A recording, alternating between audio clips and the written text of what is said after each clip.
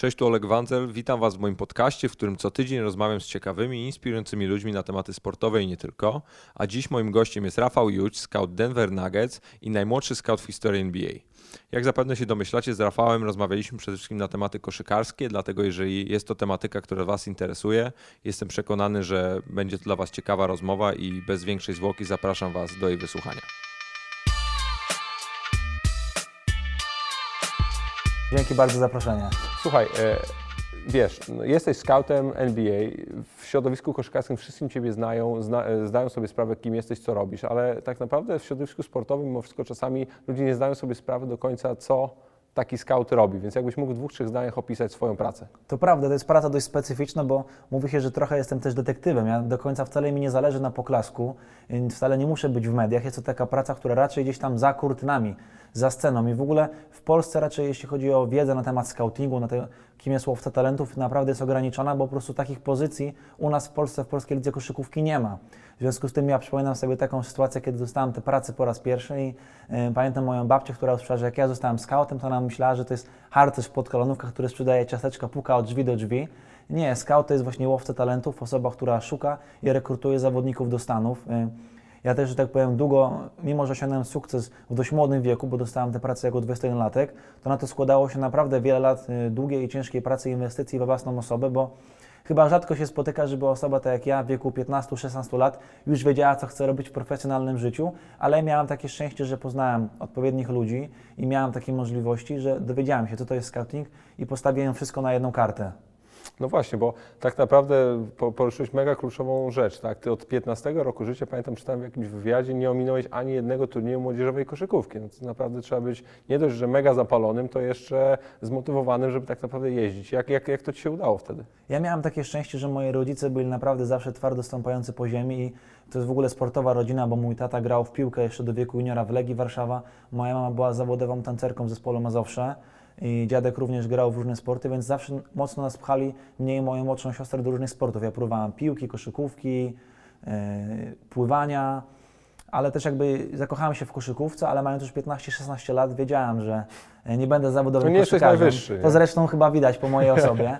W związku z tym stwierdziłem, że kocham ten sport, chcę być przy nim cały czas, ale muszę znaleźć jakiś inny sposób, żeby być zaangażowanym w koszykówkę.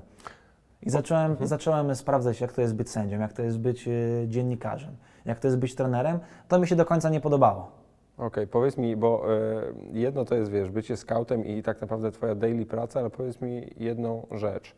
Wielu ludzi może Ci zarzucać brak doświadczenia i pewnego rodzaju, no nie wiem, brak wiedzy albo różnego rodzaju inne rzeczy, ponieważ jesteś młody, tak? Ten wiek zawsze jest jakimś tam wyznacznikiem, przez który pewnie jesteś oceniany i powiedz mi, jak sobie z tym radzisz, bo to ja sam też się z tym spotykam, też jestem młody, jestem w podobnym wieku, no a zdaj sobie sprawę, że Ty jesteś jeszcze na takim miejscu, w którym, no wiesz, scout się zazwyczaj kojarzy ze osobą starszą, doświadczoną, która już x tych meczów widziała i musi mieć pewnego rodzaju background ze sobą. Jak sobie z tym radzisz? Tak, to prawda. Mówi się, że dobry scout jest jak wino, że im starszy, tym lepszy.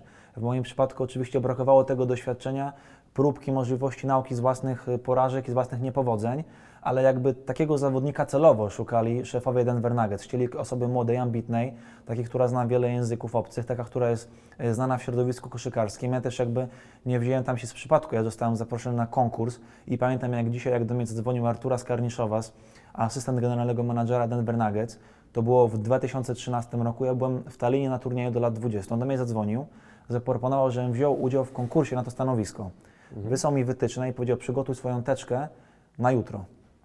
Ja zamiast wyjść z tego meczu, na którym byłem, obejrzałem wszystkie spotkania do końca dnia, byłem na Mistrzostwach Europy do lat 20, skończyłem o 20 i do 8 rano następnego dnia wykonałem całą teczkę, moją filozofię scoutingu, na co patrzę na poszczególnych pozycjach, kilka referencji, wykonałem ważne telefony do ludzi, że mnie polecili w środowisku, spisałem swoje własne rankingi zawodników, jakbym chciał prowadzić w ogóle International Scouting dla Denver Nuggets, bo wcześniej w tej drużynie tego nie było, w związku z tym to było ogromne wyzwanie.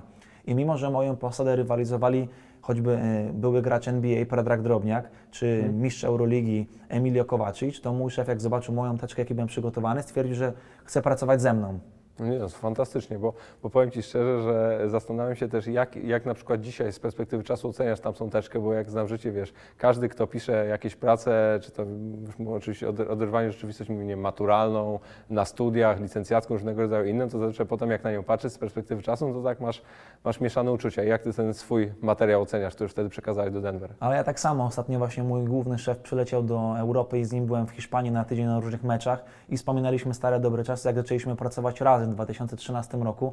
Ja mówię do niego, team, to nie wy powinniście płacić mi, tylko ja wam, za to, że mam możliwość uczyć się od was, być wokół was. Jak teraz przeglądam moje stare raporty, oto wiele się zmieniło na dobre, widać, że cały czas jakby się rozwijam, też nie ukrywam, że jestem młodym człowiekiem, niedługo kończę 25 lat, więc naprawdę nie mogę osiadać na laurach i myśleć, że już jestem na szczycie. Scouting to jest taka branża, że cały czas się rozwija, bo dochodzą nowe technologie, statystyka analityczna, dochodzą do tego portrety psychologiczne, to czego kiedyś w scoutingu nie było, w związku z tym i profil scoutów się trochę odmładza, jest coraz więcej młodych osób, aczkolwiek ja mam 25 lat niedługo, a druga najmłodsza osoba w całej branży ma 39.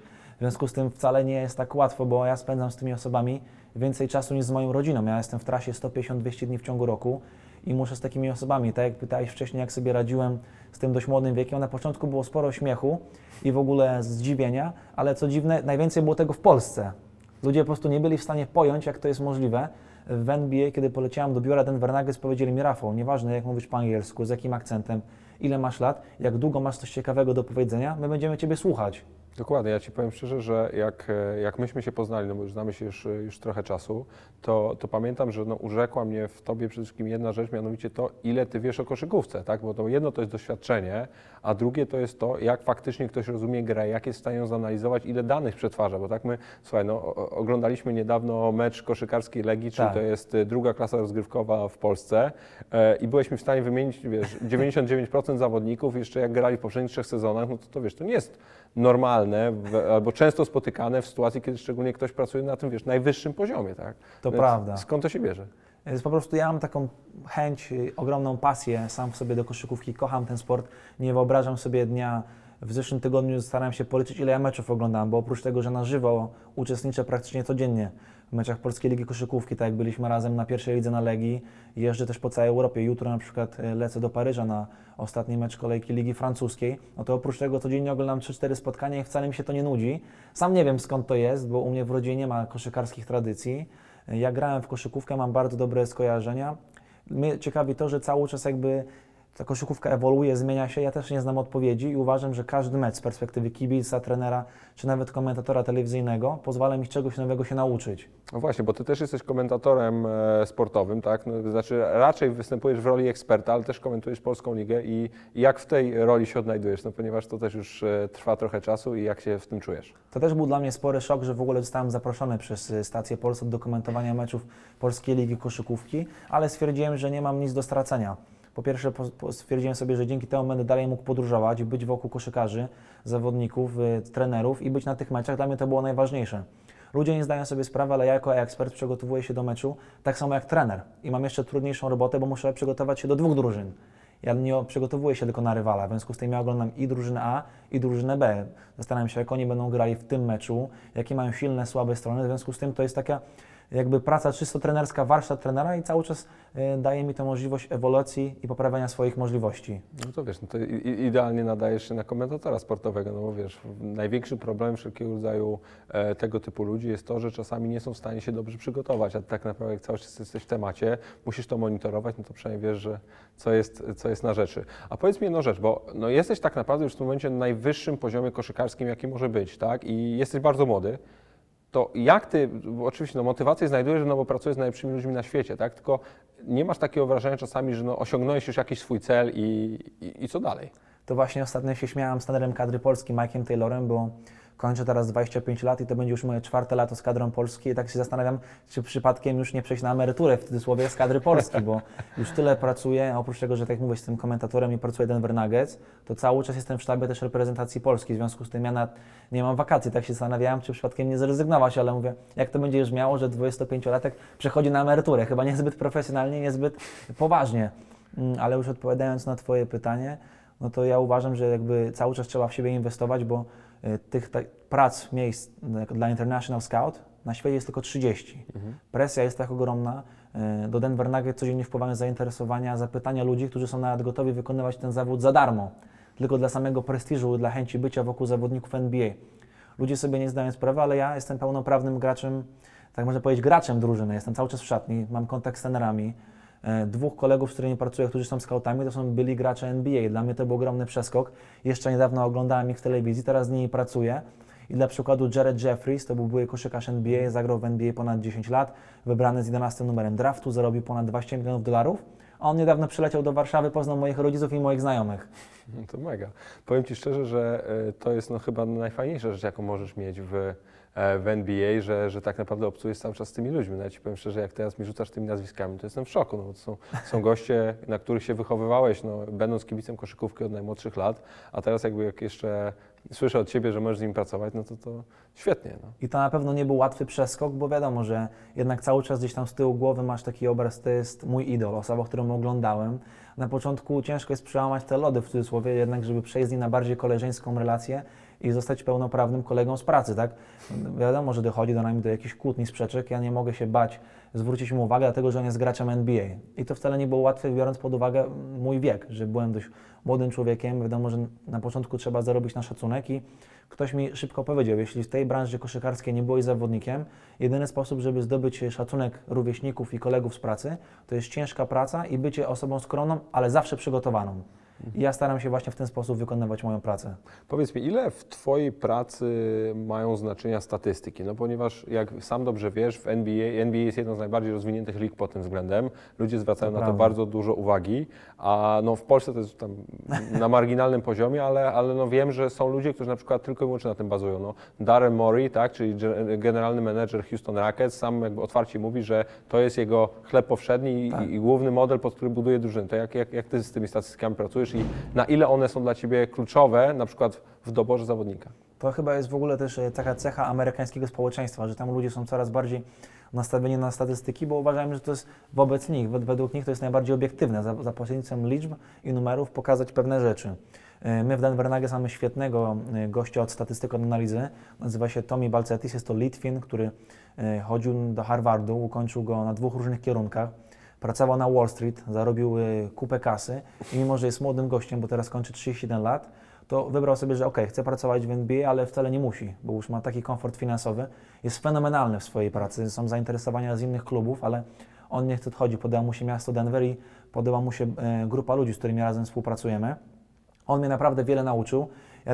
Ja raczej byłem humanistą, bo studiowałem dziennikarstwo, zawsze byłem w klasach humanistycznych.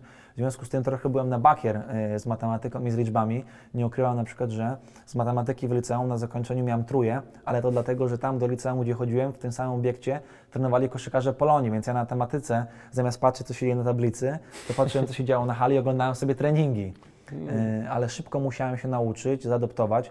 Oprócz tego, że musiałem się nauczyć na zaawansowanym poziomie ekonomii, statystyki, matematyki, to wszystko jeszcze w języku angielskim. Ja wiadomo, że to wcale nie jest tak proste, te wszystkie terminy specjalistyczne, no ale jakby ja wiedziałem, że albo to zrobię, to była dla mnie walka o przeżycie, bo w NBA to jest bardzo ważne, korzystamy z tego. Ja bym powiedział, że to jest 1/4 pracy, to jest wykorzystywanie statystyk, aczkolwiek to może być troszkę oszukane, jeśli chodzi o przeniesienie z Europy do NBA. W NBA mają już lepsze statystyki, jest większa historia, jest większy wykaz tego, co się przenosi z koledżu do NBA, a z Europy cały czas staramy się znaleźć złoty środek, więc myślę, że trzeba i ufać statystykom, ale trzeba też pamiętać, że jednak nasze oko nigdy nas nie zawiedzie. Okej, bo powiedz mi jedną rzecz. Ty pracujesz w NBA już 4. rok, jeżeli dobrze pamiętam, i niedawno przedłużyłeś kontrakt na kolejne 3. Gratuluję, tak by the way. Powiedz mi, co te najbliższe lata mają dla Ciebie przynieść i jakie są Twoje plany? No bo zakładam, że podniosłeś sobie bardzo wysoko poprzeczkę. No, 2 z 3 Twoich ostatnich zawodników wybranych w drafcie no to są totalnymi w ogóle świetnymi zawodnikami i nawet jeden z nich został wybrany tam do jednej z 2 najlepszych drużyn pierwszoroczniaków, czy Nikola Jokic, tak? Słuchaj, no postawiłeś sobie mega wysoko tę poprzeczkę, co teraz? Dla mnie w ogóle to był ogromny zaszczyt, że drużyna Denver Nuggets zdecydowała się, że chcą dalej ze mną współpracować. Ja uważam, że zwłaszcza w takiej pracy jak scouting i w ogóle sporty zespołowe, najważniejsza jest lojalność i znalezienie grupy ludzi, z którymi można razem się rozwijać i w nich inwestować i wiedzieć, że oni będą szczęśliwi z Twojego sukcesu. Ja znalazłem takie miejsce w Denver. Myślę, że to nie będzie sekretem, jak zdradzę, kiedy mój kontrakt był blisko wygaśnięcia. Miałem zainteresowanie również z innych klubów, zgłaszały się i chciały mnie. Ja powiedziałem otwarcie, jeśli tylko Nuggets chcą, żebym z nimi współpracował i uważam, że to jest moje miejsce, podoba mi się styl tej drużyny, sposób, w jaki nasze biuro współpracuje i chcemy rosnąć razem. Do tego trzeba zwrócić uwagę, że wiele drużyn jednak nie przykłada takiego dużej uwagi do scoutingu właśnie międzynarodowego, a w Denver to jest tak samo, mówimy, że nieważne, czy ktoś jest po angielsku z Kaunas, czyli z Kowna, czy z Kansas. Śmiejemy się, dla nas to jest wszystko jedno. Mówimy, że to jest basketball player, to jest zawodnik koszykówki. Gdzie się urodził, to jest nieważne, skąd pochodzi i gdzie grał. W związku z tym mój szef i w ogóle każdy pracownik Denver Nuggets 2-3 razy w roku przylatuje do Europy, a ja w Stanach jestem jeszcze częściej. W związku z tym uczę się wszystkiego i biorąc pod uwagę, że to jest małe biuro, bo moje liczy tylko 7 osób, ja też uczę się wszystkiego. College, D-League, NBA, trochę od strony trenerki, analiza statystyczna, czyli nie tylko robię scouting w Europie. W związku z tym chciałem rosnąć z tą drużyną i sprawić, że też jakby dołożę swoją cegiełkę do tego, żebyśmy gdzieś tam byli w walce o mistrzostwo NBA. Mhm. No bo podkreślasz no jakby swój świetny team oraz współpracę i powiedz mi, bo mi na przykład zawsze w Stanach Zjednoczonych potwornie imponowała ich etyka pracy oraz podejście do zawodu czy do różnego rodzaju działań, jakich się podejmują. No i ja mam też takie wrażenie, jak patrzę na Ciebie, no to, że jesteś kwintesencją właśnie tej etyki pracy i powiedz mi, jak to realnie tam wygląda, bo to mega mnie to interesuje. Zdecydowanie, to jest ciekawa rzecz, bo jednak u nas chyba nie ma jeszcze takiej kultury pracy w sporcie od strony menedżerskiej, nie ma tych kadr, bo tu nie ma gdzie ich wychowywać. W Stanach ta rywalizacja i presja jest tak ogromna, bo na Twoje miejsce czekają setki ludzi. W związku z tym nie można pozwolić sobie na jakieś kolesiostwo, nie można pozwolić sobie na gorszą pracę, trzeba cały czas pracować na 100% swoich możliwości i to jest za mało, bo cały czas trzeba się rozwijać. I w Stanach to jest tak, jak powiedziałeś, dla mnie to był ogromny szok i trochę się z tym zderzyłem. Uważam, że byłem dobrze przygotowany do swojej pracy i że byłem ciężko pracujący, ale jak zobaczyłem, co się dzieje tam na co dzień, to ja musiałem naprawdę wiele się nauczyć. Ci ludzie to są pasjonaci, to są ludzie, którzy zarobili już dobre pieniądze, są na wysokich posadach, a oni cały czas mają ten pęd do doskonałości. I myślę, że to właśnie odróżnia jakby to amerykańskie społeczeństwo i to, o czym powiedziałeś, i jeszcze trochę nam tutaj w Polsce zwłaszcza brakuje, żeby do tego etapu dojść. Skąd u nich się to bierze? Właśnie to dążenie do doskonałości, to pchanie do granic możliwości niezależnie od sytuacji, ponieważ no, masz na przykład przykład, wiesz, LeBrona Jamesa, tak? Prawdopodobnie dojdzie do 7 finałów z rzędu w lidze NBA, no, która jest jedną z najbardziej konkurencyjnych lig na świecie. Skąd u niego cały czas ten drive? Wydaje mi się, że tam jest tak ogromne nastawienie na zwycięstwo, że dla przykładu w Stanach w żadnych rozgrywkach nigdy nie ma miejsca o trzecie miejsce. Tam się gra tylko o mistrzostwo. Nieważne, kto jest drugi, kto jest trzeci, kto jest czwarty. U nas wydaje mi się, że jeszcze jest troszkę inaczej, tak? Jest wiele drużyn, które funkcjonują tylko po to, żeby funkcjonować. One mówią otwarcie, że nie, my nie chcemy walczyć o mistrzostwo, dla nas to jest za dużo. W NBA, jak zaczyna się sezon, to praktycznie każda drużyna mówi, że chce o to grać. I to samo jest właśnie w przypadku tych kadr menedżerskich. Nam jest jeszcze łatwiej, bo mamy świetne narzędzie do pracy w Stanach. Tu są warunki, budżet jest nieograniczony na podróże. Mogę robić co chcę, sam swoim czasem zarządzam. Mogę być, jeśli, tak jak dzisiaj zdecydowałem, że jutro potrzebuję polecieć do Francji, jeszcze jednego zawodnika obejrzeć, mam zawsze zielone światło, leciu, rób to. Możliwości pracy są niesamowite, możemy konsultować się z dużą liczbą osób, jeździć na konferencje, doszkalać się, więc myślę, że tam też jakby ten system wsparcia od strony organizacyjno-finansowej jest dużo większy, bo myślę, że w Polsce są ambitni ludzie, chętni, ale często zderzają się z rzeczywistością i tak na przykład jest w przypadku trenerów. Chcieliby się rozwijać, ale tak, jak pracują z młodzieżą, to są tak małe pieniądze, że w pewnym wypadku ten gość stawia sobie, ok, albo chce rozwijać swoją karierę, albo rodzinę, życie prywatne. Dokładnie. I musi na coś postawić. Dla mnie to jest straszne, powiem Ci szczerze, no, jak słyszę o tym, że masz nieograniczone możliwości odnośnie samorozwoju, no, podróży i różnego rodzaju rozwijania swojej pracy, no to jest masakryczne w porównaniu do naszych warunków. No to jest, wiesz, śmiejesz, ale tak faktycznie jest. Tak, dzisiaj, jeżeli trener chce pojechać na jakąkolwiek konferencję szkoleniową, już nawet nie mówię w koszykówce, ale w piłce nożnej, to naprawdę nie dość, że musi naprawdę się bardzo wyprosić swoich włodarzy, tak, oczywiście poza jakimiś tam wyjątkami tych najbardziej bogatych klubów w Polsce, Tak. ale w żadnym stopniu nie mamy takiego środowiska, więc to też mi się wydaje, że przepaść, jaka jest dzisiaj, działa no, przepotwornie na Twoją korzyść, tak, ponieważ Ty niezależnie od tego, po takim backgroundzie, jaki masz, będziesz za każdym razem mógł wrócić do Polski i pracować praktycznie na każdej pozycji, jakiej będziesz chciał. Nie? To jest w ogóle ciekawe, bo jakby myślę, że te kadry menedżerskie w Polsce są na dość niskim poziomie z racji tego, że nie ma tej kultury scoutingu w klubach, nie ma. W ogóle mało klubów ma pozycję generalnego menadżera, w związku z tym po raz kolejny ludzie, którzy są młodzi, ambitni, nie mają się gdzie tego uczyć. Ja się śmieję, że mimo, że jestem Polakiem, to zawodowo jestem wychowany za granicą. Ja szybko zdałem sobie sprawę, że mnie interesuje co się dzieje na najwyższym poziomie, więc odkładałem pieniądze dzięki pomocy rodziców, jeździłem na staże do Barcelony, do Manresy, byłem w Olimpii Mediolan przez 2 tygodnie. Miałem możliwość zobaczyć, jak to funkcjonuje na najwyższym europejskim poziomie i tam się tego uczyłem. W Polsce też znalazłem dobrą możliwość, bo Marcin Widomski z Polskiego Związku Koszykówki szybko dał mi szansę. Miałem 17-18 lat, on mnie, można powiedzieć, wziął pod swoje skrzydła, umieścił. Bardzo szybko ja już pracowałem, miałem 19 lat, byłem w sztabie reprezentacji Polski seniorów, więc też miałem możliwość nauki na najwyższym poziomie, dlatego że poznałem odpowiednich ludzi, do siebie przekonałem.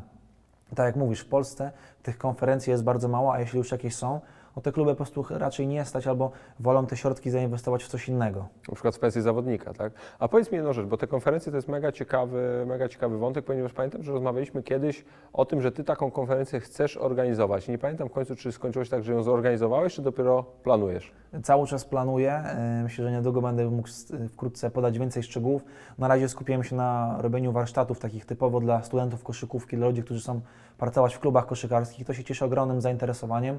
Taka seria teraz wykładów, szkoleń, choćby współpracy z AWF-em warszawskim. Muszę powiedzieć, że to jest naprawdę spory sukces, bo cieszy mnie, że są w Polsce młodzi ludzie, którzy chcą pracować w koszykówce, ale nie wiedzą jak, nie wiedzą kogo się zapytać, gdzie zdobyć te informacje. Ja byłem z kolei taki, że ja zawsze zadawałem te pytania i szukałem odpowiedzi.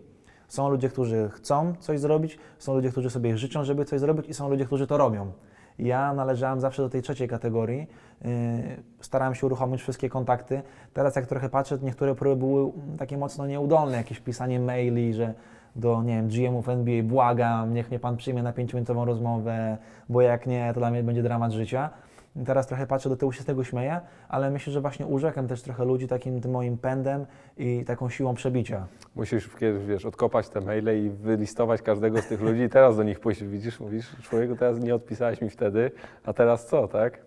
Więc to musi być mega dobra sytuacja. A powiedz mi, jak realnie wygląda ocena w ogóle Twojej pracy przez Twoich przełożonych? No ponieważ mówisz, że no masz nieograniczone środki, no ale na koniec dnia gdzieś ta ewaluacja też musi być. To jak to wygląda? Tak, i w ogóle w Stanach mówiliśmy o tym pędzie doskonałości i też myślę, że jedną z przyczyn, czemu człowiek cały czas w Stanach się rozwija, bo jest ciągle na bieżąco rozliczany. Do tego stopnia, że na każdym spotkaniu, jakie mamy w biurze podsumowujące, czy na początku sezonu, w środku, czy na końcu, wszystkie rozmowy są spisywane i nagrywane. Można potem pójść do tyłu i zobaczyć, co ja sądziłem o danym zawodniku, co o nim mówiłem, jak byłem przygotowany do rozmowy na temat tego gracza. Tutaj nie ma miejsca na niebycie przygotowanym. Też jest brutalna branża, bo ja pracuję cały rok, żeby być przygotowanym na jeden dzień, na dzień draftu. Oprócz tego, że trzeba sobie radzić w kryzysie i w stresie, bo nie wystawione robiły inne kluby, no to też odpowiedzialność jest ogromna. W związku z tym ja czasem wolę zrobić tej pracy więcej i mieć komfort, swobodę, czuć się wyluzowanym, wiedzieć, że jestem w dobrym miejscu, aniżeli potem być nieco zawiedzionym czy nieprzygotowanym. W skaucie niektórzy tracą pracę. Jest przykład skauta, który pracował w Portland Trail Blazers i on prawie do samego draftu w ogóle nie wiedział o istnieniu Janisa Dekodumbo, który gdzieś tam grał w drugiej lidze greckiej. W związku z tym, tak jak ja powiedziałem, ja wolę podróżować więcej, oglądać każdego. W ogóle mówi się, że scouting to jest raczej proces eliminacji. Lepiej zobaczyć więcej zawodników i ich wykreślić, niż których nie zobaczyć i nie wiedzieć, jak są dobrzy. Moi szefowie dają mi feedback cały czas na bieżąco, rozliczają mnie z miesiąca na miesiąc, mamy bazę raportów, gdzie wszystko piszemy i tam nie ma miejsca na lania wody. Mój szef chce wiedzieć, czy ten zawodnik nadaje się do NBA, czy nie. Więc ja muszę mieć bardzo ostre i fachowe analizy.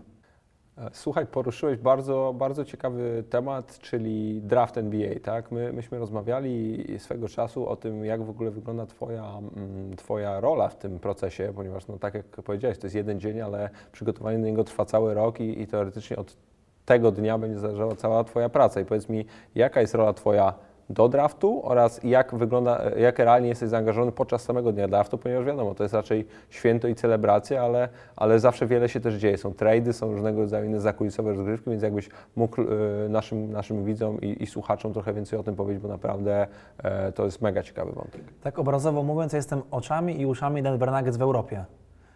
Ode mnie zależy, jak gracze z Europy będą widziani przez moich szefów, przez moich kolegów z pracy, przez naszych trenerów i scoutów. W związku z tym ja organizuję naszą pracę w Europie. Jestem jedyną osobą odpowiedzialną, więc muszę obejrzeć wszystkich zawodników, muszę być cały czas na bieżąco z informacjami na temat ich kontraktów, na temat tego, co dzieje się na rynku transferowym. Muszę sporządzić raporty scoutingowe i to wszystko wysyłam do Stanów. Lecę tam 3-4 razy w ciągu roku, przed sezonem, w trakcie i na koniec. I cały czas jakby update'ujemy te raporty, daję im znać, co się dzieje. Mówię, których zawodników oni powinni oglądać, dlaczego i którzy zawodnicy będą pasowali do Denver Nuggets, bo to trzeba zauważyć, że nie jest sztuką znaleźć dobrego zawodnika albo wyróżniającego się, ale sztuką jest znaleźć zawodnika, który będzie dobry w Twojej drużynie, znając filozofię Twojego trenera. Na przykład, żeby wyjaśnić naszym widzom i słuchaczom, nasz trener Mike Malone jest trenerem, który podejmuje wszystkie decyzje na podstawie obrony. Więc jeśli ja polecę mu zawodnika, który w ogóle nie gra w obronie albo robi błędy, to on nie będzie grał. Ja muszę o tym wiedzieć. I dla przykładu Juancho Hernan Gomez, Hiszpan, wybraliśmy go z 15 wyborem w drafcie w ostatnim roku. Ludzie się śmiali, czemu z 15 za wysoko. On miał na przykład mecz, gdzie zdobył ponad 20 punktów, 10 zbiórek z Golden State Warriors. I mój trener bardzo go lubi, bo on broni pozycję 2, 3, 4. Jeśli chodzi o moją rolę w drafcie, to ja lecę na cały czerwiec, a draft jest zazwyczaj pod koniec tego miesiąca.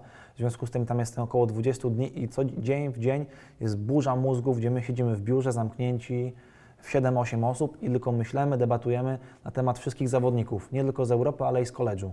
Ja mam dość aktywną rolę, bo ja muszę zaprezentować i to jest spora odpowiedzialność, bo na sali jest mój trener, head coach, jest główny właściciel, wszyscy skauci i generalny menedżer i ja muszę stanąć i przy pomocy wideo, statystyk, analizy wyjaśnić i powiedzieć, których zawodników polecam, których nie.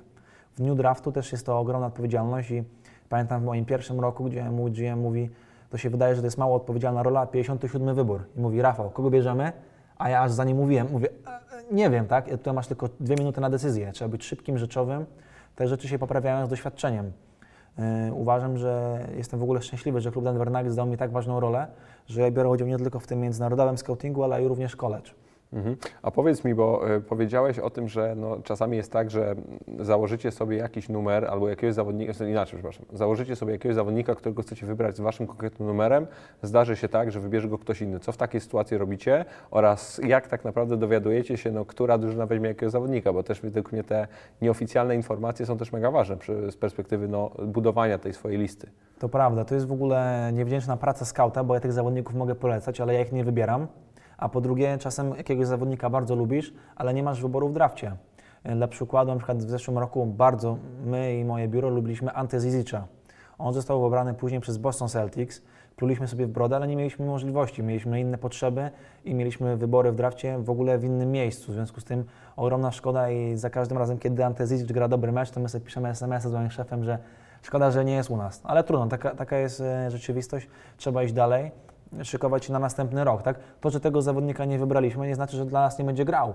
Tak jak powiedziałeś, są wymiany, są różnego rodzaju zmiany. Trzeba być przygotowanym i jeśli jakiegoś zawodnika lubisz, śledź go zawsze przez całą karierę, bo oprócz tego, że zawodnicy się zmieniają, czasem w karierze pojawia się sytuacja, że jest po prostu wolny.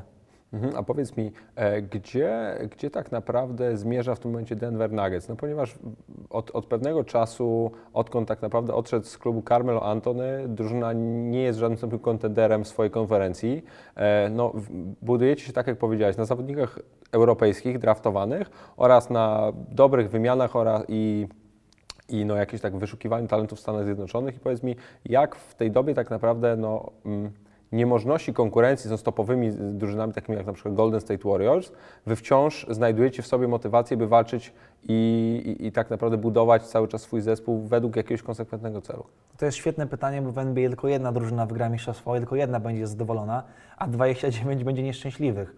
W związku z tym trzeba znaleźć sobie te małe cele, z sezonu na sezon, ale nie zapominać o dużym obrazie. I tak samo jest u nas. My mocno inwestujemy w młodzież. Uważamy, że jeśli chodzi o draft i scouting, jesteśmy jedną z topowych ekip w NBA i to chyba widać po pikach i wyborach, jakie mamy. Co roku mamy kogoś w pierwszej piątce debiutantów. W zeszłym roku mieliśmy 3 graczy w meczu młodych gwiazd NBA. Więc jakby nie chcemy poświęcać długoterminowego planu i oddać Nikolę Jokicza, Jamala Mariego, żeby zburzyć naszą kontynuację i pracę. My uważamy, że jakby taką najbardziej niedocenianą sposobem rozwoju jest właśnie poprzez rozwój, kontynuację wewnętrzny. Oczywiście w NBA, żeby wygrywać, trzeba mieć superstar player, ale też, żeby takiego gracza dostać, trzeba być na niego gotowym. My oceniamy realistycznie, że jeszcze nie do końca jesteśmy. Ten zakończony niedawno sezon dla nas był naprawdę mega pozytywny, bo zabrakło nam jednego zwycięstwa do awansu do playoff. Nikt się nie spodziewał. W związku z tym apetyt rośnie w miarę jedzenia. Mamy teraz do wydania ponad $20 milionów latem i myślę, że to będzie kluczowe, takie pivotowe lato dla nas, co się stanie, co będzie w drafcie, ale jeszcze bardziej, co będzie w wolnej agenturze. Dokładnie, bo teraz, jak dobrze poruszyłeś, no, kwestie pieniędzy. To jest, podniósł się niedawno poziom salary cap ze względu na nową umowę telewizyjną. Tych pieniędzy w NBA pojawiło się dużo więcej, wręcz wielu mówi, że aż za dużo. No, dochodzimy do takiej sytuacji, że na przykład Leo Messi jest w przeddzień podpisania nowego kontraktu z Barceloną, na mocy którego będzie zarabiał 30 milionów euro i się śmiejemy ze znajomymi czasami, że to jest na poziomie Mike'a Conley w tym momencie w Memphis Grizzlies, no, którzy nie są topową drużyną w NBA. Są oczywiście w playoffach, etc., ale na pewno nie jest to status Messiego w tym sporcie, dlatego powiedz mi, jak Wy też podchodzicie do pieniędzy i do ich wydawania, ponieważ no, nie wszystkie zespoły mają ten komfort, że na przykład wchodzą do wolnej agentury, tak jak powiedziałeś, z takim workiem pieniędzy. My się w ogóle śmialiśmy w momencie, kiedy ESPN, NBA podpisali nowy kontrakt. Tak się śmialiśmy z kolegami z branży, że szkoda, że te pieniądze nie będą trochę na scoutów wydane, podzielone na nas, tylko na zawodników, ale oczywiście zawodnicy sprawiają, że NBA jest chyba teraz w historycznie najlepszym momencie, jeśli chodzi o rywalizację o gwiazdy. W świetnym miejscu, to widać zresztą po rankingach oglądalności. Wszystko zależy od jakiego masz właściciela. Dla przykładu właściciel Denver Nuggets to jest biznesmen, który patrzy na to, wszystko pod kreską liczy i on nie będzie wyrzucał pieniędzy w błoto. To na nie muszą być racjonalne, przemyślane decyzje, ale każdy klub jest rządzony inaczej. Myślę, że mamy spory komfort i jeśli będzie odpowiednia możliwość, to wydamy te pieniądze, ale nie chcemy ich wydawać tylko po to, żeby je na kogoś wydać. Tak jak przydałeś przykład Mike'a Conley'ego. Zawodnik, który zarabia 30 milionów dolarów, czy jego wartość jest relatywna do tego, trudno powiedzieć. W koszykówce, bo jeśli porównujemy do piłki nożnej, to w piłce nożnej masz 11 zawodników i teraz pytanie, czy jeden będzie w stanie zmienić tak oblicze meczu, jak w koszykówce przy 5-1. Dla przykładu LeBron James, jeśli przeniesiemy go z Cleveland do Denver, byle jakiej drużyny, to tak myślę, naprawdę. że i Denver by walczyło o mistrzostwo, on jest tak świetny. W związku z tym ja uważam, że ci superstar players naprawdę warto im te pieniądze płacić i one są dobrze zasłużone dla nich. Teraz jakby jest historyczny moment w NBA i chyba kluby jeszcze do końca nie wiedzą, jak to wykorzystywać z tym płaceniem. Widzieliśmy różne dziwne albo takie kwestionowane umowy, a myślę, że to jest kwestia 1-2 lat. Choćby przykład Marcina Gortata, który zarabia mniej niż jego zmiennik.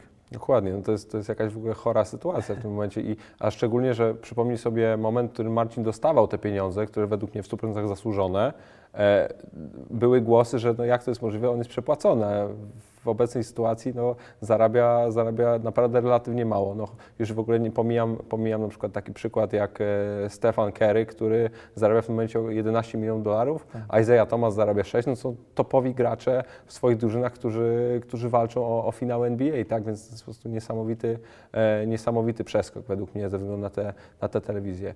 A powiedz mi jeszcze jedną rzecz odnośnie samych waszych tych młodych zawodników, ponieważ podkreślasz to, że ten zrównoważony rozwój i mimo wszystko te mądre zarządzanie pieniędzmi jest dla Was bardzo ważne, ale też jestem przekonany, że jakąś mimo wszystko granicę czy perspektywy na takiego zawodnika nakładacie. No to jak Ty dziś na przykład wybierasz kogoś w drafcie, to zakładasz, że za ile ten zawodnik będzie u Was, no nie wiem, pierwszoplanową postacią, drugoplanową postacią, albo będzie faktycznie znaczył o sile tego zespołu. Tak, scouting to jest bardzo trudna praca, bo my tych zawodników oglądamy tu i teraz, ale staramy się przewidzieć, jak on będzie grał, jak będzie wyglądał za 3-4 lata. To dochodzi do takiego zdarzenia, prawie jak w baseballu, że rzadko który zawodnik wybrany w drafcie jest w stanie z miejsca, z marszu grać w ogóle w Twojej drużynie. NBA stała się ligą tak atletyczną, tak fizyczną i biorąc pod uwagę, że coraz młodsi zawodnicy wychodzą do draftu, trudno jest im, to jest ogromny przeskok, nie tylko ze strony właśnie koszykarskiej, ale tej fizycznej, atletycznej. My oczywiście jakby wiemy, że gwiazdy są przede wszystkim wybierani w pierwszej piątce draftu, więc już jakby na podstawie kolejności wiemy, że zawodnik im dalej wybrany, tym mniejsza szansa, żeby był gwiazdą. Trzeba być świadomym i stawiać takie dość realne oczekiwania wobec graczy. Najłatwiej chyba jest znaleźć zadaniowców. Jak już masz gwiazdy zawodników pierwszego planu, to później tylko szukasz ich, komplementujesz. Na przykładu, jak u nas teraz uważamy, że gwiazdą jest Nikola Jokic, to jest piątka, która świetnie podaje, to będziemy szukali graczy, którzy dobrze rzucają otwarte trójki, świetnie ścinają i będą mogli trochę pomóc mu w obronie. I dla mnie to już jest łatwiejsza, konkretna rzecz, czego szukam. Bo dobrze, że powiedziałeś o Nikoli Jokiciu, no ponieważ on jest centrem, tak? To jest pozycja, która według niektórych zanika w NBA. Są to już coraz dalej, grają coraz dalej od kosza, grają dużo już mniej fizycznie, dużo więcej rzucają z półdystansu, z dystansu, za linii 7,24, tak? I powiedz mi, jakie wy macie też podejście do zmiany koszykówki? No ponieważ nie jest to oczywiste, że będziesz wybierał centra w drafcie, szczególnie kiedy jeszcze masz daleki numer. I to po raz kolejny znowu bardzo fajne pytanie, bo my Denver Nuggets nie będziemy teraz wygrywali, będziemy wygrywali za 2-3 lata. W związku z tym musimy przewidzieć, jaka będzie koszykówka za 2-3 lata i rozwijać się właśnie w tym kierunku. Jeśli Golden State biją wszystkich, bo mają 5 zawodników rzucających szeroko rozstawionych, to jest pytanie, czy jesteś w stanie pokonać ich własną bronią. Raczej nie, to jest precedens, drużyna niesamowita, takiej nie było i prawdopodobnie już nie będzie. Pozycja centra umiera, ale tak jak wszystko jak w życiu, toczy się kołem. W związku z tym my uważamy, że w oparciu o zawodników europejskich, o dobry spacing, o dobre fundamenty koszykówki można zneutralizować to, że Golden State grają niższym składem. Ale czy w ogóle Golden State będą rywalizowali za 2-3 lata, też ciężko przewidzieć. My te mecze oglądamy i staramy się szukać nowych trendów i tak właśnie dobierać zawodników. No jestem przekonany po tym, co mówisz na przykład, że jakby drużyna, jaka w tym momencie jest w Golden State, nie ma prawa się utrzymać choćby ze względów finansowych, tak? To są zawodnicy, którzy w wielu przypadkach są niedoszacowani względem rynkowym. Są tak na przykład jak David West, który nie wiem, wziął 12-krotne obcięcie zarobków tylko po to, by być w takiej drużynie, więc to też się nie zdarzają często takie sytuacje. Tak jak powiedziałem, Stephen Curry wciąż czeka na swoje wielkie pieniądze. Klay Thompson według mnie wciąż może zarabiać więcej. Andrzej Iguodala stosunkowo zarabia bardzo dużo. Draymond Green wciąż versus na przykład obecne kontrakty też zarabia mało pieniędzy, więc to są zawodnicy z wielkimi ambicjami, z ogromnymi umiejętnościami, którzy na pewno będą dążyć do takich pieniędzy, więc ja jestem wręcz przekonany, że tak nie będzie. Bo oczywiście wpadłem w jakiś monolog, ale powiedz mi jedną rzecz, gdzie wy zmierzacie, inaczej, przepraszam, gdzie sądzisz, że zmierza koszykówka? Bo powiedziałeś, że wy budujecie drużynę na 2-3 lata do przodu, tak? No to co uważasz, że wrócą, no nie wiem, zawodnicy tacy jak powiedzmy Shaq, czy nawet wczesny Dwight Howard? Myślę, że w ogóle na świecie jest tak, że ludzie chcą kopiować tych, którzy odnoszą sukces w różnych dyscyplinach. I teraz jak każdy widzi Stephena Curry'ego z 10 metra rzucającego z kozła, to ja idę na podwórko i dzieciaki tak chcą grać. Kiedyś jak Shaq O'Neal był na topie, to wszyscy chcieli grać tak jak Shaq O'Neal. I to się będzie zmieniało i taka jest naturalna kolej rzeczy. Myślę, że koszykówka z różnych przyczyn, z racji tego, że pole boiska stało się coraz większe, ta linia za 3 i spacing jest tak dobry i koszykarze są tak wyszkoleni, jest więcej miejsca na grę 1 na 1. W związku z tym pick and roll to już jest za mało, żeby zrobić przewagę zwykła zasłona. Teraz już jest i pick and roll 2 zawodników, ale i pozostałych 3 też się liczy w grze. W związku z tym trzeba przede wszystkim umieć wykorzystywać pozycję potrójnego zagrożenia, czyli każdy gracz na parkiecie musi umieć podać, rzucić, wejść w kozioł. I jeszcze w obronie, co widać na przykładzie Golden State Warriors, każdy może zmieniać krycie i kryć kilka różnych pozycji. I myślę, że w tym kierunku idzie koszykówka. To powoli widać w Eurolidze, w Europie, gdzie tego materiału fizycznego, tych zawodników wysokich jest coraz mniej. I niedługo myślę, że będziemy mieli sytuację, że może być po prostu 5 gości o 2 metrach, każdy takie same warunki fizyczne, te same umiejętności, prosta gra 1 na 1, czytanie i szukanie przewagi. A uważasz, że na przykład zawodnicy w Europie nie stali się troszkę za mało fizyczni versus na przykład NBA? No ponieważ jak nawet wymieniłeś Janisa Antetokounmpo, to chłopak jest mój rocznik, no a jest bestią, jest ogromny po prostu, więc ja sobie, jak nawet oglądam mecze Euroligi, już nie wspominam o polskiej lidze koszykówki, tak? No to są przecież atleci, z którymi no nie jesteś w stanie konkurować i ja tu mówię o pozycjach 1, 2, 3, a nie o centrach czy silnych skrzydłowych. No i to dlatego właśnie przede wszystkim rozgrywający obwodowi z Europy mają ogromne problemy, żeby iść do NBA. Do dzisiaj było tylko 3 graczy z Europy wybranych do najlepszej 5 zawodników NBA. To był Goran Dragic, to był Tony Parker. Dirk Nowicki pewnie. Nie. I to był Dražen Petrovic, zawodników obwodowych tylko. I to pokazuje, jak trudno obwodowym przenieść się do NBA, bo atletyzm, szybkość, fizyczność tej koszykówki. NBA to jest liga elitarna, to jest tylko 450 zawodników na całym świecie, w związku z tym tam będą najlepsi atleci. Pytanie jest też, dlaczego tam biorą zawodników wysokich, dlaczego jest tylu zawodników o 2 metrach. Jak byliby zawodnicy o 3 metrach, to by brali takich zawodników. Jak długo kosz będzie na 3,05, tak długo wyjście będą mieli przewagę. No i niestety trochę na tym traci Europa, bo zabierają nam w cudzysłowie najlepszy materiał do gry po prostu. A powiedz mi, czy ty myślisz, że w ogóle NBA jest taką ligą, która dąży po pierwsze do doskonałości, po drugie zawsze stara się szukać jakichś nowych nowinek, urozmaiceń, udoskonaleń. Myślisz w ogóle, że oni mogą na nowo zdefiniować zasady koszykówki? Bo tak jak wiesz dobrze, no, linia 3 punktów jest dalej w NBA, kosz jest troszeczkę węższy, mam na myśli średnicę. Tak jak mówisz, że dopóki kosze będą na 3,05, wyobraź sobie w ogóle sytuację, gdzie on na przykład będą wyżej, niżej, albo będzie to totalnie inaczej wyglądać? No jestem ciekaw, jak będzie wyglądała koszykówka. Ciężko mi przewidzieć za 20-30 lat. Myślę, że może wyglądać inaczej. Już się powoli mówi, że choćby będzie pilotażowy program, żeby w meczu gwiazd utracyjnić go, wprowadzić linię rzutów za 4. Jakby cały czas szuka się nowych rozwiązań, bo już jesteśmy praktycznie na szczycie. Nie wiem, czy można być jeszcze lepszym niż obecny gracze NBA. To są takie gwiazdy, które grają w tak świetny sposób, a oczywiście NBA zależy, żeby ten produkt był coraz bardziej ciekawy. Ja mam takie wrażenie czasami, że jak oglądam te mecze, że zostają wymyślane nowe metryki statystyczne tylko po to, by pokazać realną wielkość tych zawodników. Tak. No, ponieważ kiedyś pokazywałeś punkty, zbiórki, asysty i jak ktoś notował fantastyczne wyniki, jak na przykład Wilt Chamberlain, tak, który w latach 60.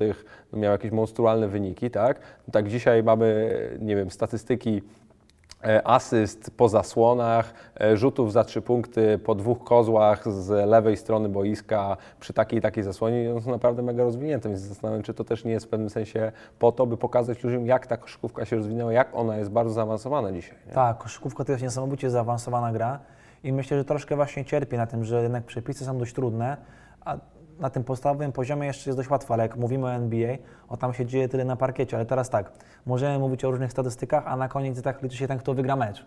Dokładnie. Więc można dorobić ideologię. Jeśli mówimy też o tych zmianach w lidze NBA, to podejrzewam, że nie będzie jakiejś takiej jednej ogromnej, że podwyższą kosz albo zrobią linię za 4 punkty, tylko tak jak patrzymy na przestrzeni czasów, kiedyś była strefa, teraz tej strefy nie ma. Kiedyś można było położyć 2 ręce na obrońcy, teraz już nie można. Jest nacisk na to, żeby gra była bardziej otwarta, żeby były wjazdy na kosz. Więc myślę, że to będą małe zmiany, które wpłyną na styl gry. Nie uważasz, że koszykówka jest miękka w tym momencie? Na pewno tak jest inna niż była kiedyś. Na pewno kontakt był bardziej dozwolony. Teraz chyba jakby stwierdzono, że tak wysokich zawodników jak w NBA jest naprawdę mało i główny target to są jednak ludzie przeciętnego wzrostu. Oni też chcieliby widzieć zawodników podobnych do nich, tak jak Stephen Curry. Myślę, że fanom łatwiej się utożsamić z Stephenem Currym niż z Yao Mingiem, który jest odstępstwem od reguły. A uważasz, że to był główny powód, dla którego tak naprawdę te zasady zostały zmienione, ponieważ no, masz faktycznie takich zawodników jak Isaiah Thomas, no, który porównują go bardzo do Allena Iversona, ponieważ są podobnych gabarytów i również ciągną swoje zespoły na swoich barkach, ale ja się zastanawiam, czy NBA jest aż tak pragmatyczna. Ja myślę po prostu, że ta koszykówka, o której Ty mówisz, te czasy przede wszystkim Bad Boys, Detroit Pistons, fizycznego basketu, ona po prostu nie była atrakcyjna. Te rywalizacje miały swój smaczek, ale ta koszykówka była brudna, bardzo fizyczna, wiele kontaktu, mało punktów. Teraz jak ktoś zdobędzie 120, to jest na porządku dziennym. Kiedyś te mecze były szarpane 80-90 punktów. Pamiętam, że właśnie ostatnio czytałem jakiś artykuł Billa Simonsa, no, który wychował się na Boston Celtics w latach 80. i w latach 90., czyli tak naprawdę tej świetności tej drużyny, w czasach Magica Johnsona, Larry'ego Birda, to on właśnie wspomina momenty, w których no, on zapamiętał jakoś tę drużynę, która no, według niego ona była wybitna, byli fantastyczni zawodnicy, wirtuozi jak na tamten czas, ale drużyny jako takie faktycznie grały bardzo fizyczny basket, nie pokazywały głównie swoich umiejętności i mi się też czasem wydaje, że to były taki raczej bitwy i batalie, tak, niżeli gra w koszykówkę, bo dzisiaj faktycznie idziesz na mecz Golden State Warriors, Cleveland Cavaliers i widzisz no, po prostu najlepszych zawodników na świecie, robiących to, co potrafią, a nie robiących inne rzeczy tylko po to, żeby na przykład dotrzeć do kosza, nie? I do tego właśnie dąży NBA, żeby to jest jednak to, co w Stanach amerykańskie społeczeństwo, równość i szansa dla każdego. Skoro Stephen Curry świetnie ćwiczy rzut z kozła, a Isaiah Thomas wjazdy na kosz, to dajmy też im szansę się pokazać, nie tylko ci wyżsi i silniejsi.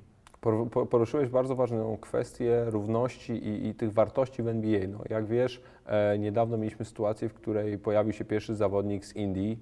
Wspomniałeś wcześniej Yao Minga, czyli otwarcie się na rynek chiński. Czy ty też doświadczasz tego otwarcia się NBA na pozostałe państwa i zrobienie z tego produktu stricte globalnego basketu, bo tak już trzeba o tym dzisiaj mówić? Tak, myślę, że w ogóle koszykówka to jest globalny sport. Oprócz właśnie piłki nożnej, to na świecie koszykówka jest drugą najbardziej popularną dyscypliną, bo w nią się gra na każdym kontynencie i w każdym kraju. W Stanach jako choćby futbol, baseball funkcjonują tylko tam. W Polsce na przykład bardziej popularna jest siatkówka, piłka ręczna, ale są kraje, gdzie tych sportów praktycznie w ogóle nie ma. W koszykówkę Igrzyska Olimpijskie czy Mistrzostwa Świata, masz kraje z całego świata, one się liczą wszędzie. W związku z tym chcą też dotrzeć fani NBA i włodarze do wszystkich kibiców, tak, na całym świecie i dać szansę wszystkim i myślę, że to z korzyścią dla NBA. Teraz się mówi, że mimo, że to Amerykanie, to był de facto Kanadyjczyk, ale w Stanach na Uniwersytecie Kansas wymyślił grę, to mówi się, że teraz Europejczycy grają w taki sposób, jak ona miała być pierwotnie wymyślona, czyli że wszystkich 5 zawodników ma piłkę w rękach, że jest dobry spacing, jest gra zespołowa, przyjemna do oglądania, z naciskiem na rzuty z dystansu. A powiedz mi jeszcze jedną rzecz w tym kontekście też, bo mówisz o tym, że NBA będzie się globalizować, chcą się otwierać na wszystkich kibiców koszykówki tak naprawdę. I jak wiesz dobrze, ponieważ jeżeli dobrze pamiętam, w zeszłym roku sami graliście w Global Games w Londynie, tak? Czyli to jest, żeby tutaj wyjaśnić, to jest jedyny mecz w sezonie, który jest rozgrywany w Europie, on jest zazwyczaj w styczniu. Tak. Dobrze pamiętam datę, bo jest w okolicach moich urodzin i za każdym razem staram się jakoś tam dogadywać ze wszystkimi bliskimi, żeby mi kupowali bilety na te mecze, ale uważasz, że na przykład takich meczów może być więcej w sezonie? Że to jest logistycznie do zgrania? Tak, w ogóle teraz jest rozmowa o tym, żeby otworzyć dywizję w Europie. Myślę, że jeszcze na ten temat nie ma co dużo rozmawiać, bo po prostu kluby nie są przygotowane logistycznie, ale jakby lot z Nowego Jorku do Londynu jest tak samo długi jak do Los Angeles. I przy dzisiejszych technologiach, możliwościach te granice się zacierają. W Europie są już coraz lepsze kluby, jak Real Barcelona, które myślę, że mogłyby rywalizować z klubami NBA. To widać na podstawie tych meczów przedsezonowych i myślę, że też to byłoby z korzyścią dla kibiców, żeby coraz więcej drużyn z całego świata było dostarczone. Już się myśli, żeby znaleźć i rozszerzyć ligę NBA. Na razie może gdzieś o Meksyk, może jeszcze jedną drużynę w Kanadzie. Myślę, że kwestia czasu, zanim będzie następna w Europie. A rozwiń proszę kwestię tej dywizji, bo ja powiem szczerze, nie słyszałem w ogóle o tym koncepcie, a jak najbardziej i bardzo chętnie zobaczę taki twór u nas na kontynencie. Już od kilku lat rozmawia się o tym, żeby utworzyć dywizję dla klubów euroligowych, takich właśnie jak CSKA Moskwa, Real Madryt, Barcelona, Fenerbahce, które finansowo już gdzieś praktycznie są blisko klubów NBA. Jedyna jakby różnica to jest marketingowa. W Europie jeszcze kibic nie ma takiej tożsamości z klubem, nie ma takich tradycji i jednak ludzie nie wydają takich pieniędzy na eventy sportowe. To był największy problem. A oprócz tego dostępność hal. W NBA główne założenie biznesu to jest takie, że hala należy do Ciebie i Ty zarabiasz mecze na każdej organizacji meczu. W Europie hale są zazwyczaj miejskie albo należą do prywatnych koncernów i tylko kluby je dzierżawią lub płacą za to. Więc to trzeba najpierw rozwiązać, żeby móc w stanie rywalizować z klubami NBA. Jeśli chodzi o poziom sportowy, tam się zbliżamy. Organizacyjny i marketingowy jeszcze jest długa droga. Ja właśnie czytałem ostatnio bardzo ciekawy wywiad z Robertem Kraftem, który jest właścicielem New England Revolution, czyli klubu w MLS oraz przede wszystkim New England Patriots, czyli ostatniego mistrza Super Bowl w futbolu amerykańskim. Właśnie on te kwestie posiadania stadionu, posiadania całej infrastruktury dookoła klubu uznał za kluczowe w ogóle w kwestii rozwijania. Tak? A sam, tak jak powiedziałeś, tak naprawdę w Europie czy w Polsce to szczególnie nie mamy w żadnym stopniu w ogóle dostępu do infrastruktury. To jest ogromny problem i powiem Ci szczerze, nie wiem za bardzo, jak można by go rozwiązać, ponieważ nie mamy chyba aż tak powiedzmy, nie powiem rozrzutnych, ale ambitnych i daleko patrzących biznesmenów, którzy by chcieli zainwestować te x 10 milionów złotych, by na przykład taką halę wybudować. Tak? Zazwyczaj wszystkie obiekty są miejskie, jest ciężko z dzierżawą, gra tam parę drużyn i nie jesteś w stanie tak naprawdę zbudować całego tego marketing core'u, o którym Ty mówiłeś, bo on zazwyczaj właśnie się opiera na tym, że stadion jest Twój, możesz tam robić co chcesz, możesz ustalać ceny jakie chcesz. Dokładnie. I bazować na tej bazie. Myślę, że nie trzeba daleko patrzeć, bo w Niemczech właśnie koszykówka przeszła przez podobny okres. Tam wiele klubów stwierdziło, ok, przez najbliższe 5-6 lat wolimy mieć mniejszy budżet, wziąć kredyt, ale wybudować obiekt, poświęcić się, a kiedy będzie nasza własna hala, to tak, nie będziemy płacili za treningi, wszystkie grupy młodzieżowe będą mogły tam trenować, będziemy zarabiali ze wszystkich reklam i ze wszystkich biletów, to będzie szło do naszej kieszeni. I jak się okazuje, oczywiście u nas jeszcze w Polsce kluby nie mają takiego luksusu, żeby aż tak długofalowo myśleć, ale myślę, że to jest następny krok i to jest sposób do tego, żeby wejść na wyższy poziom. Finalnie doszliśmy do tak naprawdę wątku, który mnie najbardziej interesuje, czyli polska koszykówka i to, w jaki sposób nasz kraj będzie chciał dążyć, albo będzie marzył o tym, by dążyć do poziomu amerykańskiego, ale nawet europejskiego, bo wspominasz bardzo dobre przykłady europejskie. Znamy oboje na przykład Albę Berlin, która właśnie ma fantastyczną halę, ma super GM-a i bardzo mądrze zarządzaną drużynę. Powiedz mi, wyobrażasz sobie, że w Polsce pojawi się taki twór? Myślę, że w ogóle jeszcze na wstępie trzeba zaznaczyć, że wielu kibiców, jeśli chodzi o organizację meczu czy organizację drużyn, chyba jednak niesłusznie porównują w ogóle Europę do NBA. To jest trochę krzywdzące, bo ciężko jest to porównywać. Oni są tak daleko i są w ogóle na innym poziomie funkcjonowania, że to trochę krzywdzi. Jak ktoś ogląda Polską Ligę Koszykówki i mówi, no ale bo w NBA to jest tak czy siak.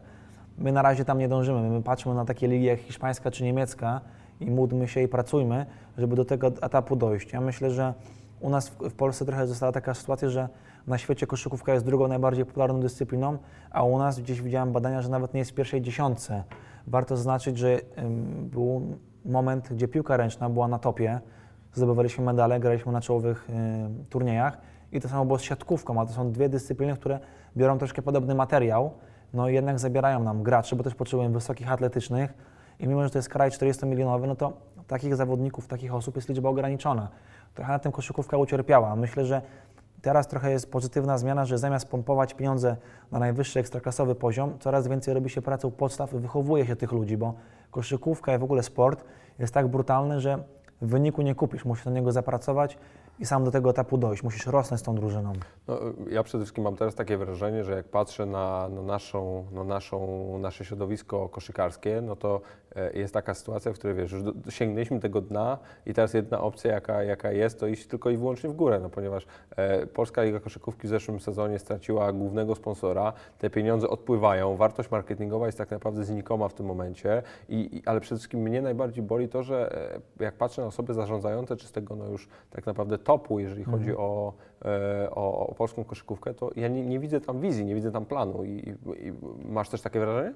To jest bardzo trudna sytuacja, fajnie, że to poruszyłeś, bo znam tych ludzi zarządzających koszykówką, mam okazję z nimi współpracować. No Marcin Widomski Cię przecież Marcin wprowadził Widomski, do koszykówki, wprowadzał, tak? obecnie to jest prezes Polskiej Ligi Koszykówki.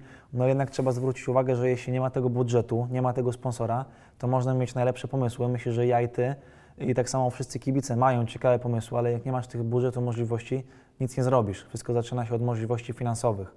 I to jest niestety problem i bolączka nie tylko Polskiej Ligi Koszykówki, ale i poszczególnych klubów.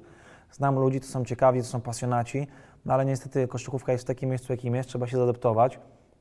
To, czego mi najbardziej brakuje, to chyba jednak braku topowych polskich zawodników. Z jednej strony należy się cieszyć, że ci gracze wyjeżdżają, bo coraz więcej, jak Mateusz Ponitka, Adam Waczyński, Damian Kulik, Aaron Cel, niedługo będą następni, ale to właśnie rani polską ligę koszykówki, że ci najlepsi Polacy wyjeżdżają, nie ma ich, a w związku z tym kibice nie mają z kim się utożsamiać. Dokładnie, a powiedz mi w ogóle, mega ciekawy wątek poruszyłeś, jakby samą kwestię wyjeżdżania zawodników, bo no, wspominasz o tych grających w Europie, tak, ale no, wciąż od bardzo długiego czasu mamy jednego rodzynka w NBA i ja się tak naprawdę praktycznie codziennie, gdy sprawdzam wyniki z poprzedniej nocy, zachodzę w głowę i zastanawiam, dlaczego tylko jeden, dlaczego tylko Marcinowi Gortatowi udało się do tej ligi dojść, co tak naprawdę musiałoby się wydarzyć, by tych zawodników było więcej.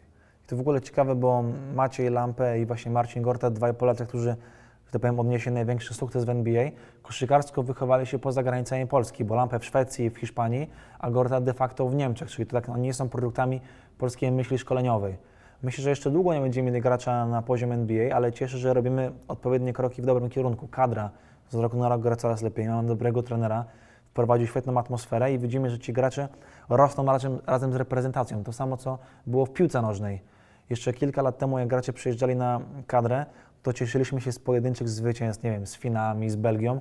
Teraz my już rywalizujemy jak równy z Hiszpanią. Mamy coraz lepsze przygotowania. Gracze też jakby przez sam wyjazd do Europy, oni już są otrzaskani z tą rywalizacją na najwyższym poziomie.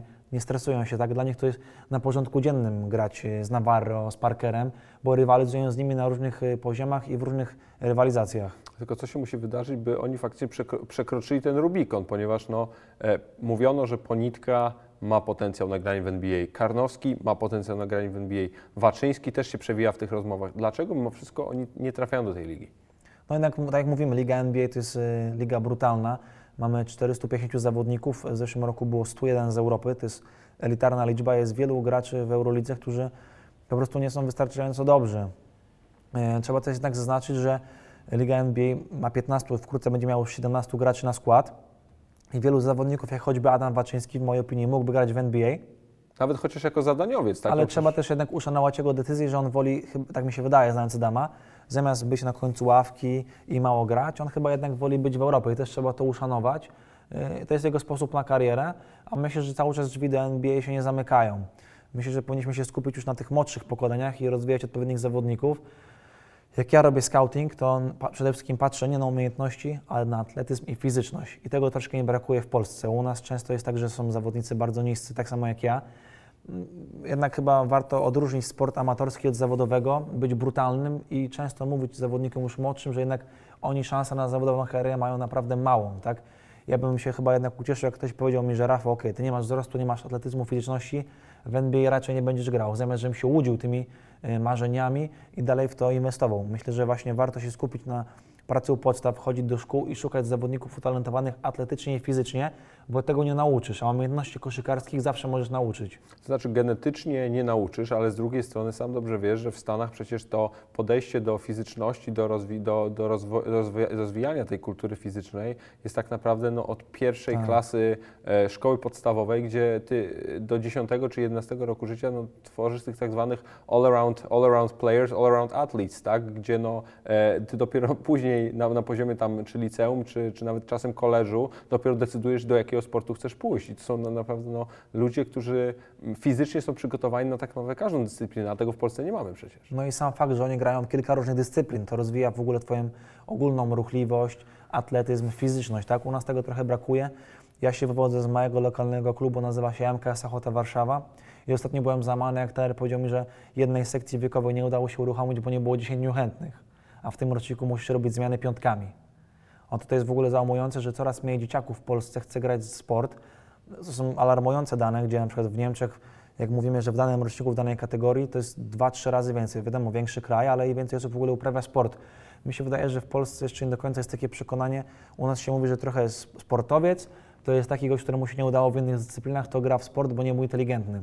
W Stanach w sport, ty dobrze o tym wiesz, jest traktowany na równi ze sztuką, z biznesem. To jest po prostu część życia codziennego. Tam się chodzi, to jest ogromne wydarzenie, to są rzeczy, które są medialne na co dzień w mediach, na co dzień jakby w tym głównym kanale informacyjnym.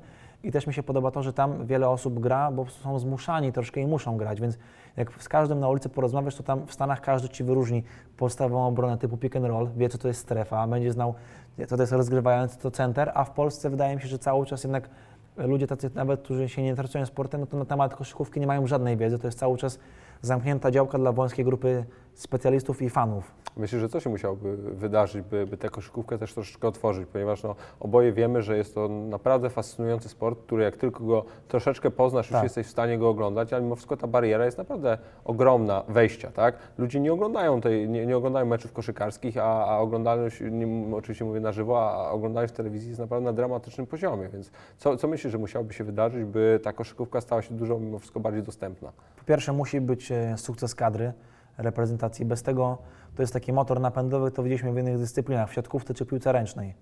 Ale nie można zapominać i tylko liczyć na ten sukces kadry, nie robić nic.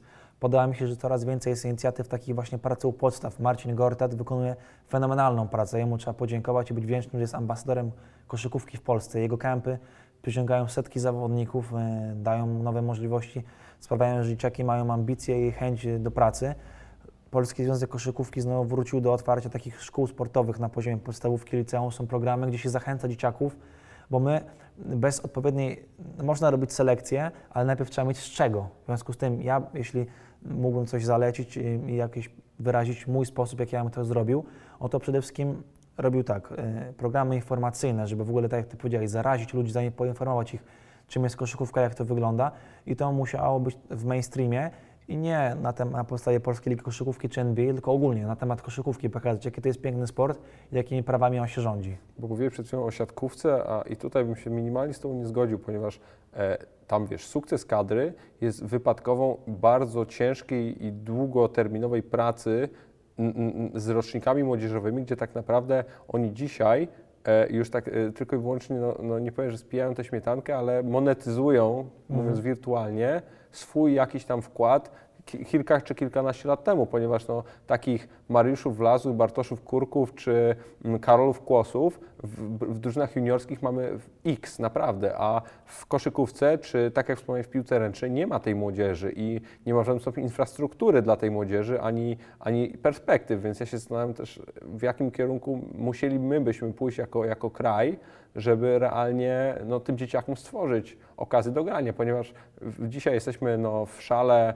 i w pewnym sensie takiej jakby poczuciu, że dzięki piłce nożnej nasz kraj idzie naprawdę sportowo się rozwija i pomimo tego, że to jest najpopularniejszy sport, to bardzo często jest tak, że w żadnym stopniu nie promujemy tych pozostałych i ja się zastanawiam, co z tym można zrobić. Mnie bardzo boli, że w koszykówce oczywiście centra jest trudno wychować, bo trzeba znaleźć odpowiedniego zawodnika o parametrach, atletyzmie, ale boli mnie, że cały czas nie możemy wychować następcę rozgrywającego. Niedługo Łukasz Koszarek już będzie kończył karierę i nie widać, a przecież rozgrywający wcale nie musi być wysoki, nie musi być atletyczny. To pokazuje, że ta myśl szkoleniowa, ten rozwój nie do końca jest tam, gdzie być powinien. Ja widzę tutaj dwie rzeczy. Ogromną decentralizację rozgrywek młodzieżowych. Bardzo często są mecze niesamowicie nierówne, gdzie się kończą wynikami 140-40.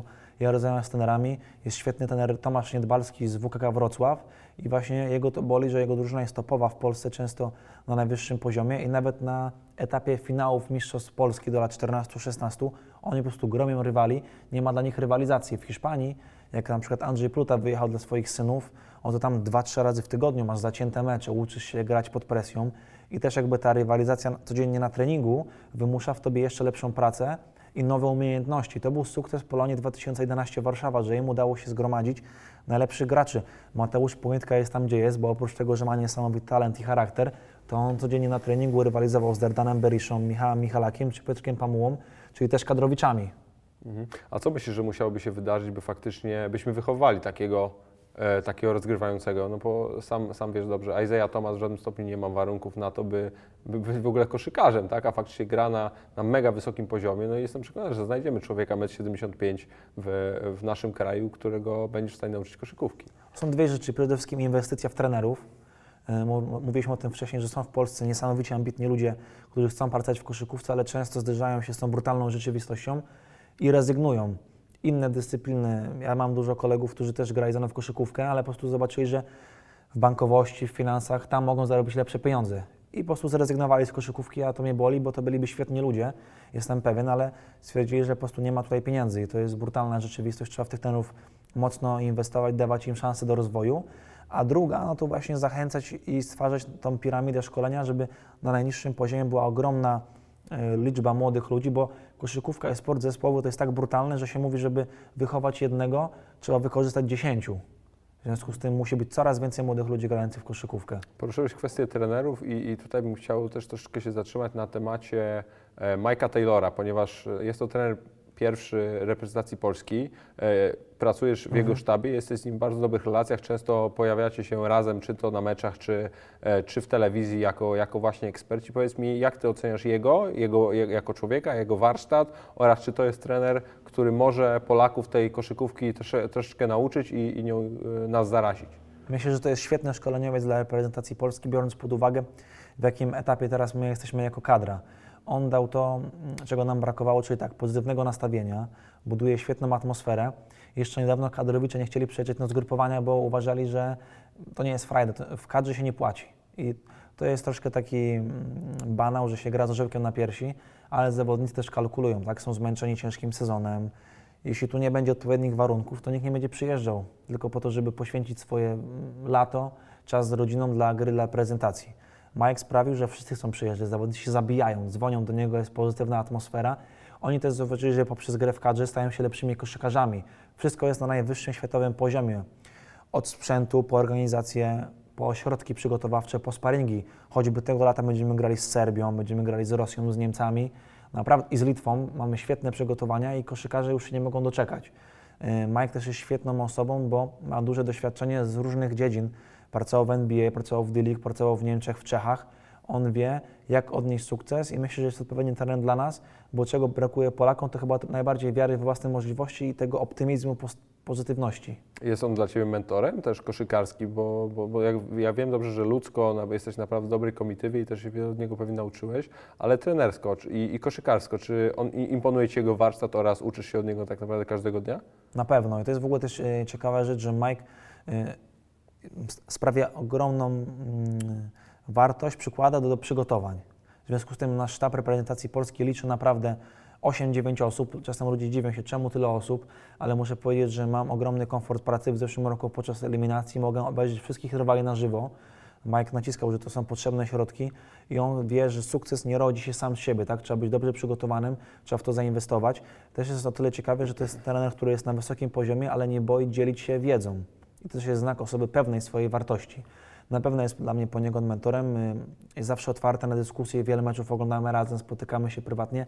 Naprawdę wiele od niego się nauczyłem. Myślę, że w ogóle polska koszykówka zyskała na tym, że jest Mike i muszę tu powiedzieć, że dziwi mnie na przykład, że wpisy kibiców czy dziennikarzy, że dziwią się, czemu Mike na przykład chodzi na Legię, na pierwszą ligę, czemu jeździ na play-offy do Dąbrowy Górniczej. Kiedyś byli trenerzy kadry Polski, przyjeżdżali na zgrupowanie i nie znali koszykarzy. Teraz jak jest Mike, który ogląda wszystkich, jeździ wszędzie, też jest źle. Muszę powiedzieć, że Mike to jest entuzjasta koszykówki, jakiego zaproszę na trzecią ligę, na Ochotę Warszawa, to on przyjdzie. On po prostu chce być jak najbliżej koszykówki, to jest osoba, która tym żyje i oddycha. Znaczy, ja mam w ogóle takie czasem wrażenie, jak czytam jakiekolwiek czy artykuły koszykarskie, czy w ogóle informacje na temat sytuacji koszykarskiej w Polsce, to za każdym razem jest coś źle, coś jest niedobrze, coś nie idzie, coś znowu poszło nie tak, a tak naprawdę nie mam w żadnym stopniu tutaj jak wiesz, leku czy metody na to, jak zrobić, by było lepiej. I mi się też wydaje, że to jest bardzo duży nasz problem. Też taki, że w momencie, gdy mówimy o koszykówce, Tak. to zazwyczaj jest to w kontekście takim, że coś znowu poszło nie tak, coś się spieprzyło, za przeproszeniem. Tak? Ja też mi się wydaje, że powinniśmy szukać w sobie też takiego totalnie innego podejścia do tego. Nawet jak ja czytam jakieś wywiady z Mike'em Taylorem, to widać od niego mega taką pozytywne podejście, jakąś taką pozytywne nastawienie do całej tej sytuacji w Polsce, pomimo tego, że wiemy, że jest naprawdę średnio. Ja sam byłem dziennikarzem przez jakiś czas i troszkę martwi mnie, że w chwili obecnej jakby polska koszykówka jest takim trochę dzieckiem niechcącym, kopanym cały czas, tak? Myślę, że to też jest w interesie dziennikarzy, żeby wykreować dobry wizerunek koszykówki. Wiadomo, że zdarzają się wpadki, zwłaszcza ten sezon jest naprawdę brak sponsora, dramatyczna oglądalność, wyjeżdżają najlepsze gwiazdy, co chwila są jakieś problemy i upadki, ale myślę, że to też jest jakby w interesie nas wszystkich i tak samo ja, ty i państwo tworzą ten ogólny wizerunek i to, jak postrzegana jest koszykówka w naszym kraju. Myślę, że to w interesie wszystkich, żeby ona była jednak pozytywna.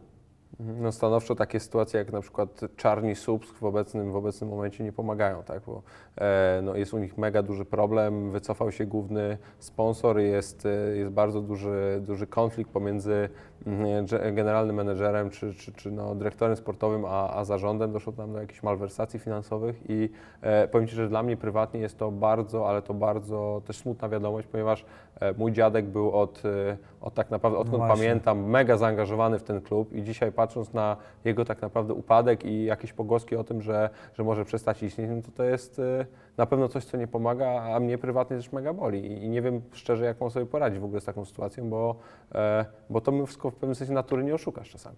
Myślę, że jak długo jeszcze kluby w Polsce będą tylko liczyły na jednego głównego sponsora, tak długo to będzie cały czas przewrotne i przykład Polpaku w świecie, gdzie główny właściciel z dnia na dzień się zawinął i klub przestał funkcjonować. Europa nam pokazuje, że taki model biznesowy nie ma racji bytu. Myślę, że tak, trzeba dążyć do tego, żeby to były kluby wielosekcyjne, oparte o inne dyscypliny sportu, bo sport zawodowy nie przynosi Ci korzyści. Jest tylko kilka klubów w Europie, które zarabiają pieniądze. Trzeba być świadom, że w sporcie jako sponsoring tej wartości nie przełożysz na pieniądz, który się do Ciebie zwróci. To jest wartość medialna, to jest budowanie relacji z kibicami, to jest przeżywanie pewnych emocji, odnoszenie sukcesów, ale na tym pieniądze raczej nie zarobisz. W związku z tym trzeba znaleźć troszkę inne cele, inne wartości. No i też ja bym chciał, żeby kluby sportowe w Polsce były budowane i istniały jak korporacje, jak przedsiębiorstwa finansowe, a nie właśnie jak kluby zależące od decyzji prywatnych właścicieli. Gdzie widzisz siebie za parę lat, no nie wiem, 7-10, bo poruszyliśmy tak naprawdę już wszystkie wątki, jakie chyba mogliśmy, a to jest jeden, który mi został, bo tak jak chwilę rozmawialiśmy o tym, gdzie no, że już tak naprawdę osiągnąłeś wszystko, co czasem ludzie sobie marzą, by osiągnąć, czyli doszedłeś do tej elity, utrzymujesz się w tej elicie, będziesz na kolejny jakiś tam okres. Powiedz mi, gdzie ty zmierzasz, jakie jest twoje marzenie takie koszykarskie, kim ty byś chciał zostać albo co byś chciał osiągnąć? Na pewno chciałem być cały czas przy koszykówce, bo nie wyobrażam sobie życia bez tego sportu. Na pewno nie chcę się zmieniać, chcę cały czas w siebie inwestować, uczyć się, rozwijać nowe możliwości. Cały czas jeżdżę na konferencje, uczę się nowych języków. Jak rozpoczynałem pracę jako scout NBA, to byłem lokalnym fanem drużyny, z której sam się wychowałem, Ochota Warszawa, i do dzisiaj chodzę na ich mecze. Jestem cały czas tym samym gościem, ale oczywiście też chwytam nowe możliwości, jestem otwarty na różnego rodzaju współpracę. Zaprosił mnie Mike Taylor do kadry polskiej, wahałem się, przyjąłem tę ofertę. Nie mogę być bardziej wdzięczny, że mam taką możliwość nauki, poznawać koszykówkę na tym poziomie. Zaproponowano mi komentowanie meczów, też się zastanawiałem, czy będę miał czas. Wziąłem to i też jestem niesamowicie z tego zadowolony. Co prawda coraz trudniej mi znaleźć wolny czas, moje życie prywatne na tym sporo cierpi, tutaj czasu żadnego nie ma. Ja bym chciał przede wszystkim pracować w NBA, bo to, co mówiliśmy wcześniej, te możliwości finansowe, budżet i logistyka są na takim poziomie, że ja wiem, że tam się mogę sprawdzać, tam funkcjonuje najlepiej. Docelowo chciałem mieszkać w Stanach, pracować w klubie NBA, na co dzień być w biurze, być wokół tych ludzi. No i mam nadzieję, że może za kilka lat uda się być na wyższym stanowisku. Nie było jeszcze nigdy GM-a z Europy, nie było nigdy prezesa z Europy. Fajnie byłoby stworzyć taką historię, ale to daleko wybiegam w przyszłość myślami. Na razie chcę się skupić na najbliższym drafcie z drużyną Denver Nuggets i znaleźć następną perełkę z Europy. A jak wyobrażasz sobie swoją wizytówkę za lat powiedzmy 15, czyli Rafał Juć, generalny menedżer kogo? Taka, jaka Wykropkowane. Taka, jaka będzie możliwość. No tutaj to jest brutalny biznes, bo pracujesz dla jednej drużyny, ale pracujesz tam, kto ci płaci. Pracodawców bardzo często się zmienia, tak samo jak z zawodnikami, jesteśmy najemcami. Ja chcę, żeby inwestować w swoją wartość i oczywiście super byłoby pracować z Denver Nuggets, ale jeśli pojawi się oferta z innego klubu, będę musiał się zastanowić. Nie ukrywam, że chciałbym kiedyś zawodowo wrócić do Polski, bo jestem ogromnym patriotą, jestem warszawiakiem z urodzenia krwi i kości. Chciałem, żeby klub Legia Warszawa grał na wysokim poziomie.